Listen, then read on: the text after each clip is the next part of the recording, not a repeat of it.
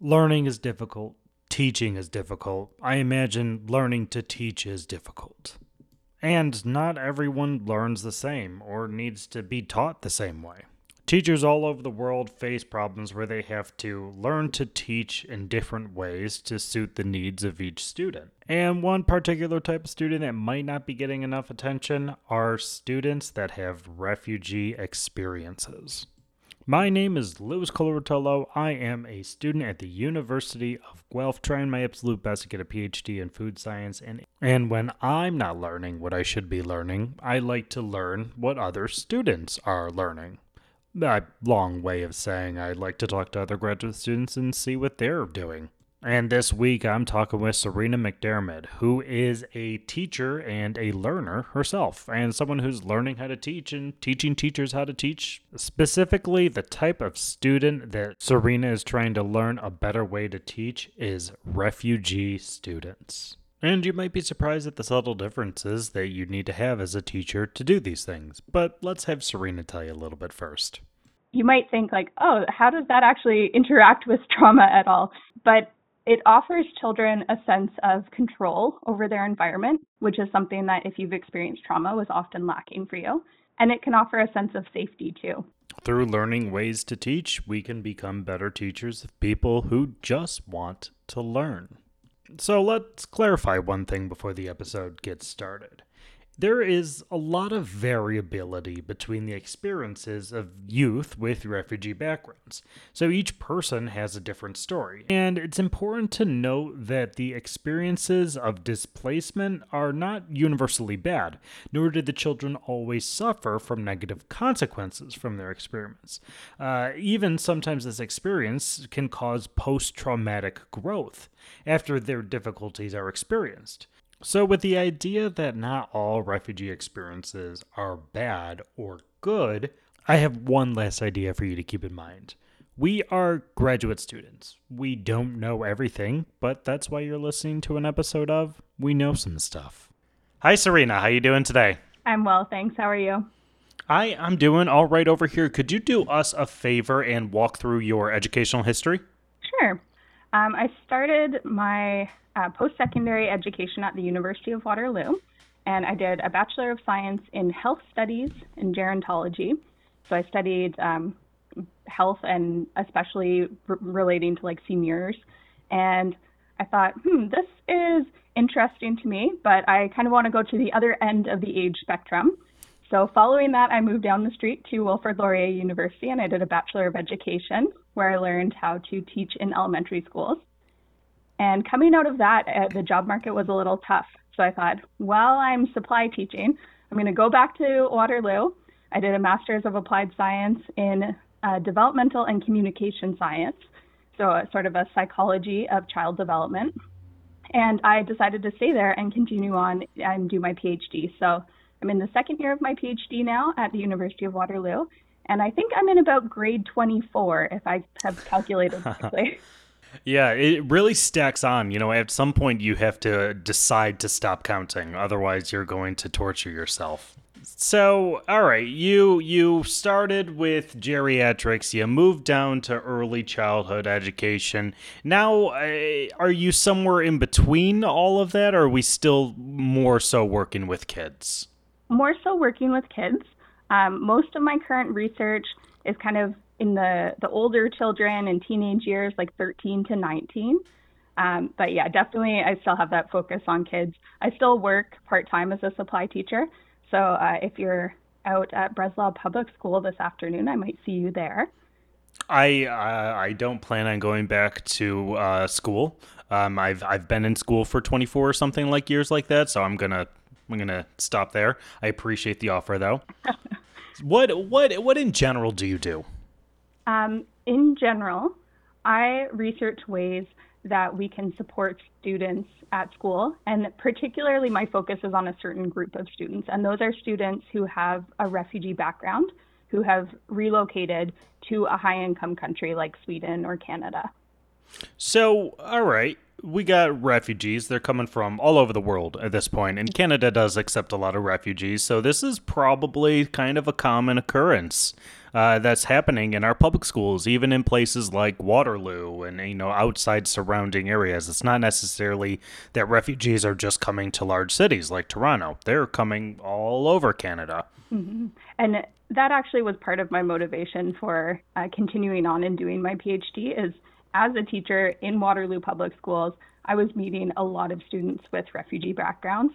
And there's a universality to a lot of issues in childhood and teenage years, but there's also a set of really unique experiences that kids who have gone through that refugee process have experienced. So they do have some unique needs. And I felt that there wasn't really a good understanding of those needs and what teachers could do to support them better. So that was kind of the motivation for my work. Right. So, I'm not going to, blow open the doors of theory or anything right now, but a teacher's job is to teach, correct? Well, it's interesting Well, you raise that point because I literally have just concluded a study where I talked to teachers and I said, what do you think your job is when it relates to students' mental health? And you're right, definitely the job is to teach, but then we revealed or uncovered, I guess, that teachers had a lot of other beliefs too. They believed that their job was also to have a supportive relationship with the students and to make connections for the student, like connect the student to services outside of the school.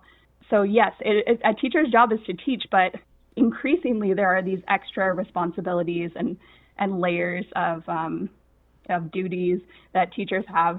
And we see that kind of reflected in government too. Like if you go and look at government documents, they tend to talk about teachers as being responsible for the holistic care of children, the well-being of the children in their care.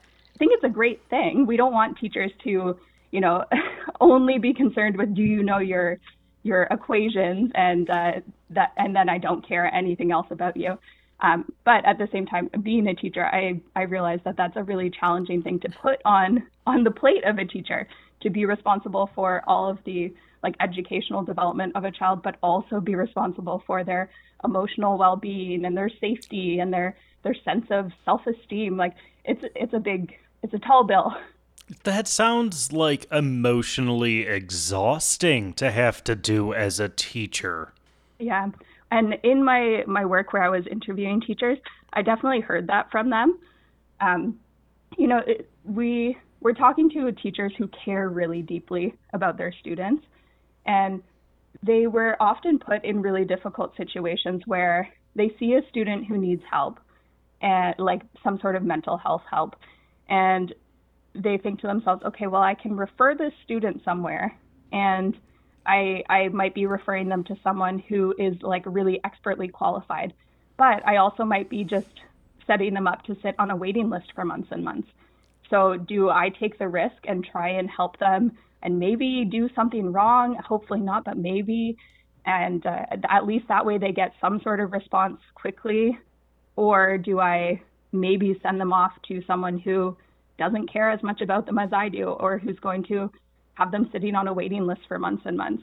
And that's a really difficult situation to be in for teachers and very difficult to navigate. Yeah, and that sounds incredibly difficult because we hear so much about how much of your adult self comes from experiences in childhood, and if they're experiencing these difficulties, a lot of times it's the teachers who see it first or most, because as much as we want to believe otherwise, we see our teachers a lot, and they're a big part of our lives.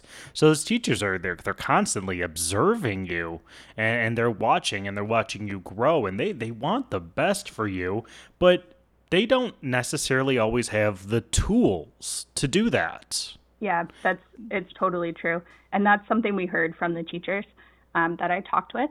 I should add here that this group of teachers that I talked with were actually teachers in Sweden. So a lot of my work so far has taken place in Sweden.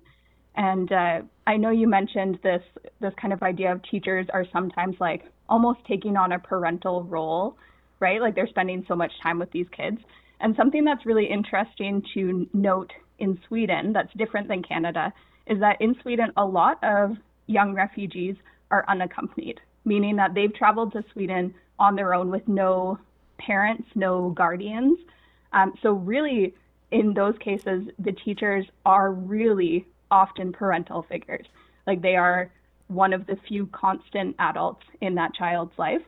So I think it kind of amplifies some of these problems that we see. That's not, Wow.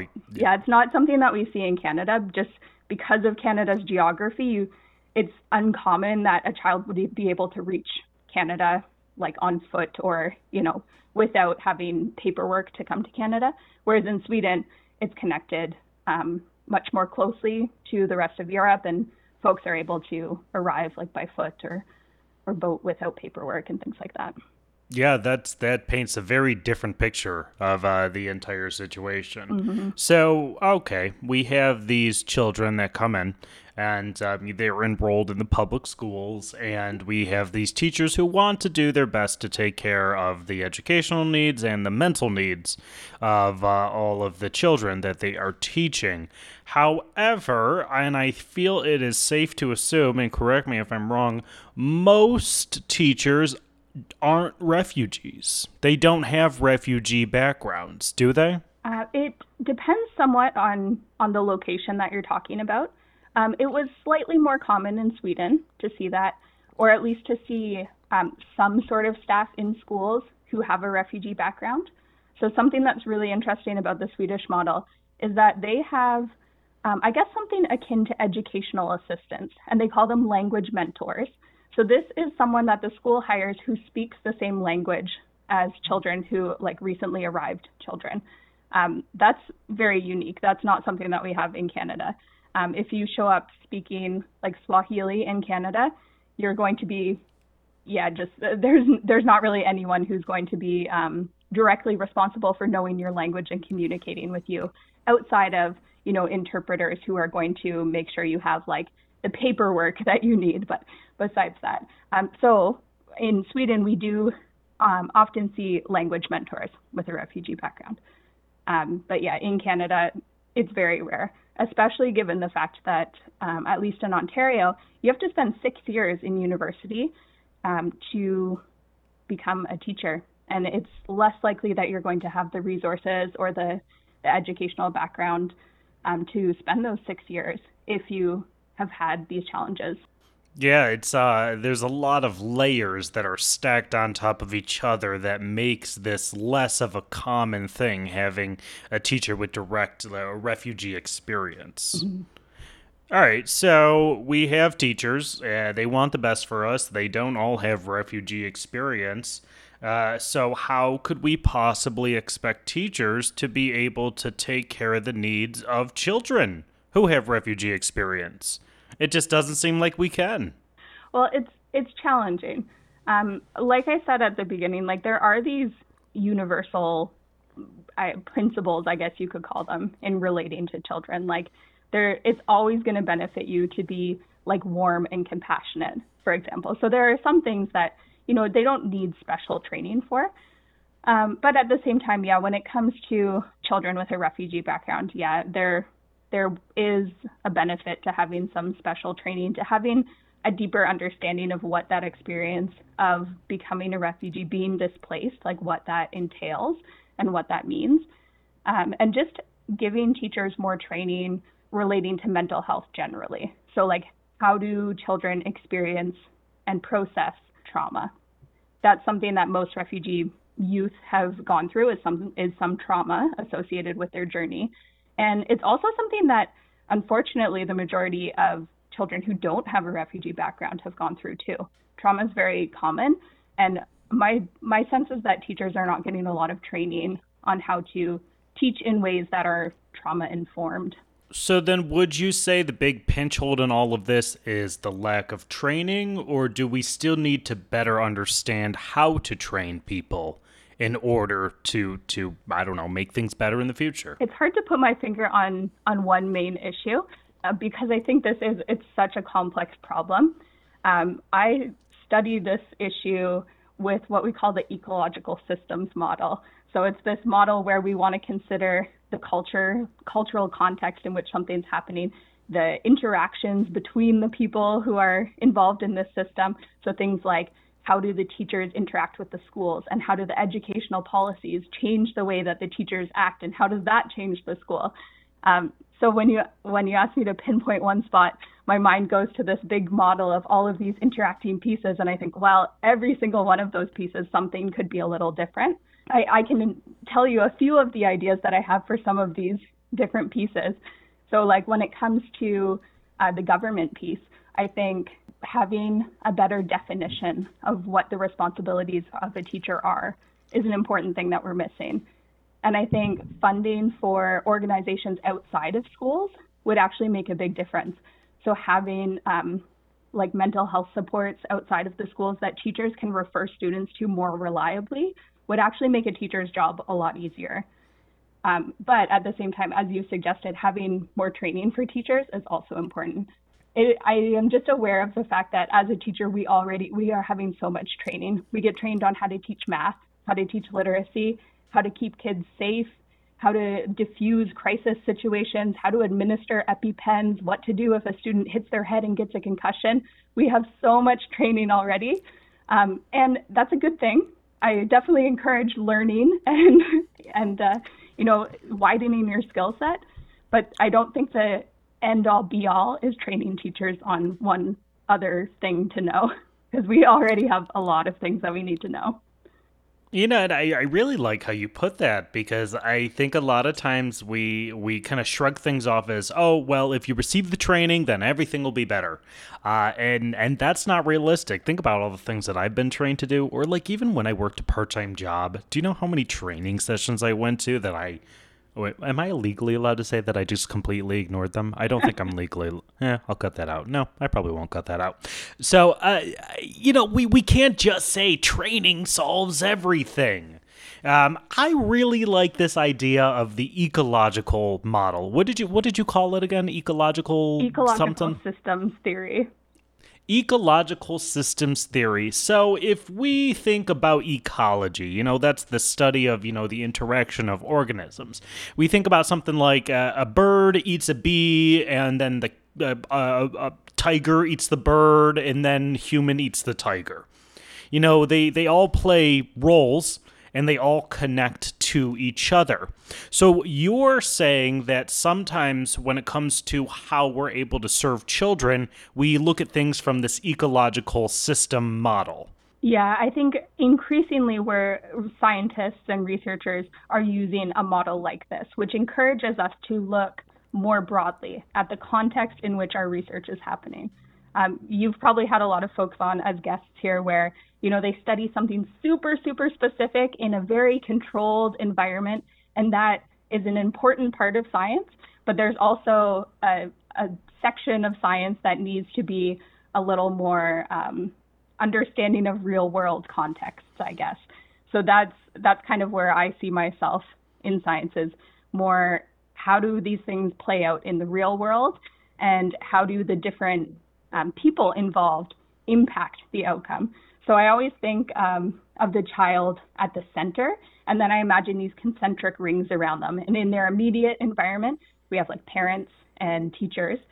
And then in the further out environments, we have the interactions that are happening between parents and teachers. And we have schools, and we have government policies, and we have like social norms within the country. And all of these things are filtering down and impacting the life of that child. So when I'm doing research, I try to look a little bit at all of those different levels and think about how is this changing things for that child. And it's interesting to do this work, because to understand the child, you don't always have to just focus like on talking to the child. For example, in this most recent work that I did, I was talking to teachers, but I was still able to learn a lot about how children can be supported better. So if I were to put a blanket statement over this, sum everything up, it's really complicated, isn't it? I think that statement could apply to almost everything, right? It pretty much does. I mean, I never lose. Life in general is pretty complicated. Yeah, so you have all of these interacting bodies. You have these bodies on their own, you have these interacting bodies, and change needs to come from multiple different sources in order to kind of like trickle down through this, ecological system model. So, what role do you play in all of this? That's something that I'm navigating right now. Oh, I didn't want to ask you something too hard. Oh my goodness. Yeah, I mean, you probably have this experience a bit as a grad student. You're kind of finding your way in the academic world, and you're trying to figure out, what does my research mean for the world? I'm researching this topic because I think it's important and because I think it's really interesting. But how can I communicate with people about it to try to affect some sort of change and make the world a better place? It's a big question and something I'm figuring out. But, if any listeners are out there and you have some sort of sway in the educational world and you want to work with me, here's my info. Hit me up. Looking for collabs. That's right. So, all right, you are also, as you mentioned earlier, a teacher. That is true.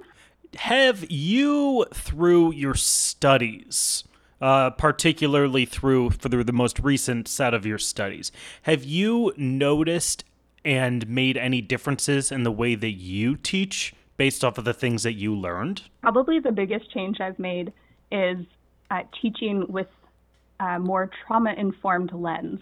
So that's a very kind of technical teacher jargon there.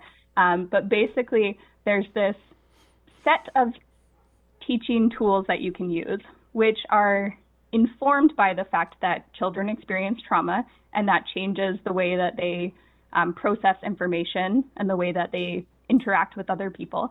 And you can teach in ways that take into consideration that child's experiences of trauma.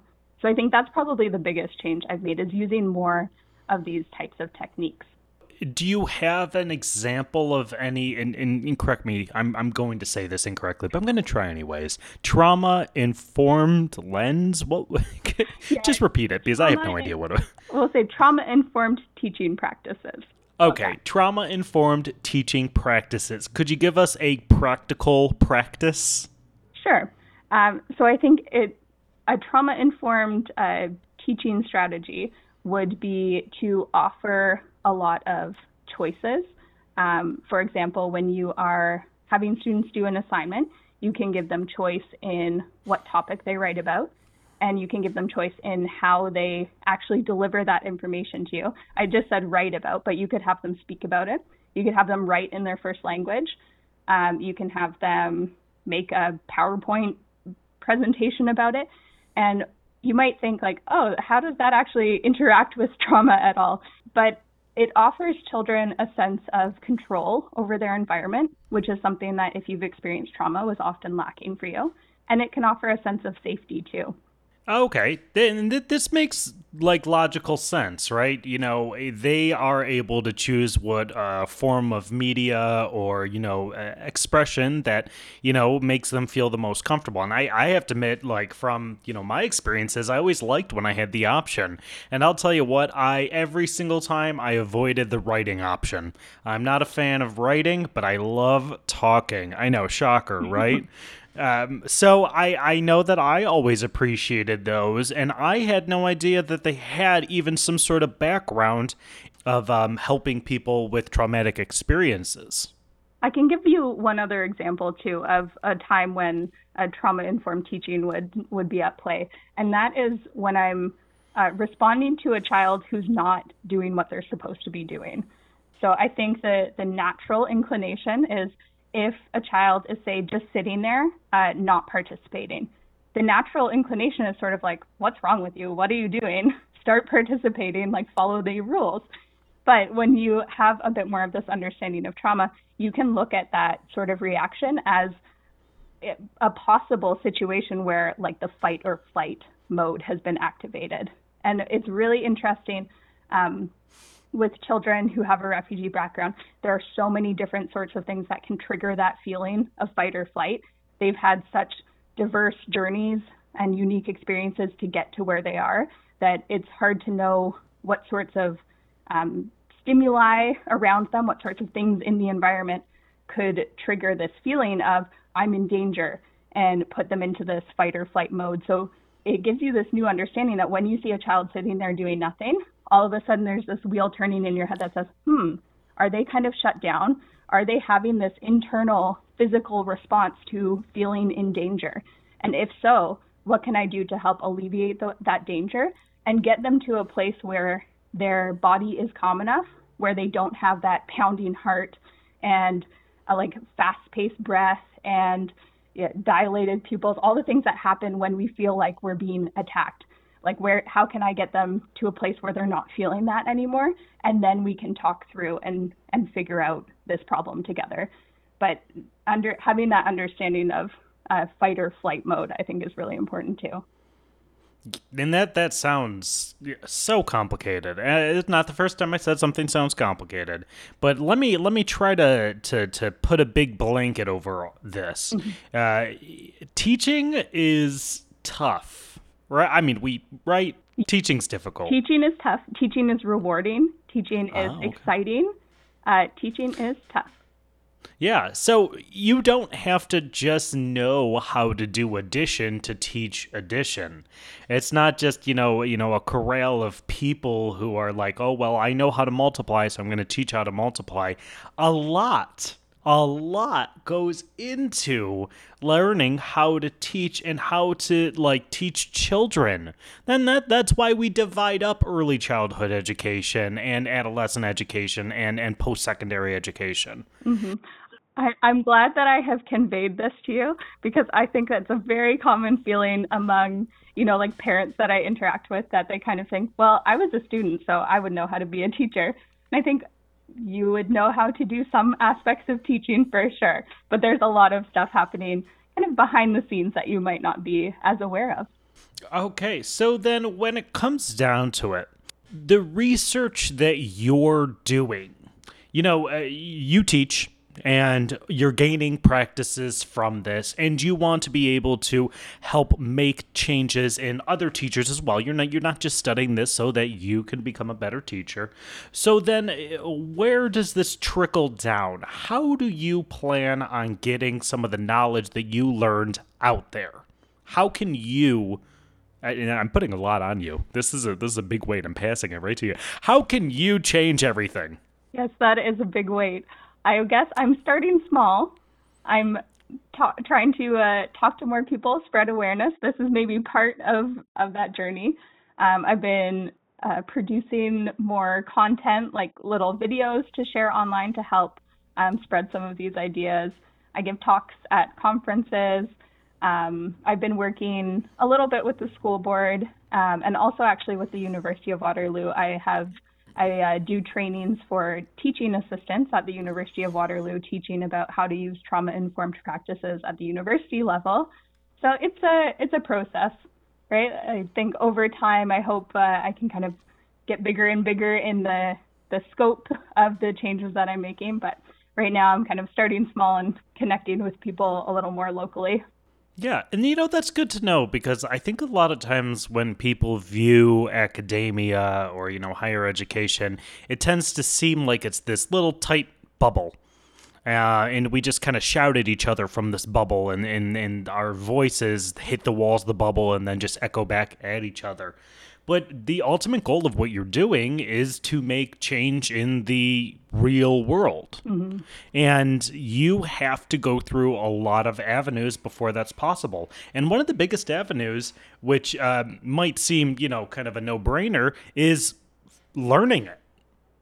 You have to learn these things, because it's not like there's a one textbook that says everything you absolutely need to know, and the issue is that no one's reading the textbook. We still need to figure out a lot of these things because the situations are constantly changing. Yeah, there's this process of figuring out what's going on, and then there's the process of, okay, what would actually improve the situation? Because there's, you can know what's going on, but you don't necessarily know what we should do about it. And then there's that step of, okay, now how do I make that thing happen? And as you say, there's no textbook that tells you how to do each of these things. In grad school, you don't necessarily get a lot of training on how do you take your research and turn it into something that matters in the real world. That's the tough part. It's hard enough to learn it, but then you have to like disseminate all that information. Mm-hmm. And boy, that was a big word. That was like a $5 word for me. Disseminate. Oh my goodness, I gotta stop. All right, we're done. Episode's over. All right. So, could you do a favor? Could you just like wrap everything up, tie a nice bow on it? Could you give us a couple sentences that explains everything you do, and what we talked about today? So if I'm summing everything up, I would say that there are a lot of refugees in the world, and a lot of those refugees are children. A lot of those children are going to travel to high-income countries like Canada and Sweden, and they'll take part in the education system here. And in the education system, they often need special supports. So we need to do some research to understand what the needs are and how those students can be best supported. And when we're thinking about how to best support them, we want to be considering not just the teacher's role, not just the parent's role, but also, government's role, society's role, and how all of these different pieces interact with each other. Very well said. Well, thank you for summing everything up, and thanks for talking with us today. It was a real pleasure. Thanks so much for having me. It was really fun. Learn, teach, learn. I have said those words so many times in the past half hour. But the truth is, we are still learning, which is why we're moving on to the final segment of this show, in which we do a fact check to show that we might not have gotten everything right the first time around. So, Serena and I both listened to the episode, and we didn't find anything necessarily wrong, but Serena let me know that she was amiss that at no point in the show did she actually give anyone who is listening a chance to support youth with refugee backgrounds. So we're going to take this opportunity to point out a few different organizations that are always in need of volunteer time and money. So at the local level, there is the Reception House in Waterloo region, and it is the first point of contact for refugees resettling in the area. The WUSC, World University Services of Canada, which operates out of the most Canadian universities, has a refugee scholarship program to provide sponsorships and funding to undergrads arriving to Canada as refugees. And at the global level, the United Nations High Commissioner for Refugees is the UN agency which aids and protects refugees around the world. So listeners can find many ways to volunteer and give on each of these organizations at their websites. We've done enough learning for now, so that concludes this episode of We Know Some Stuff.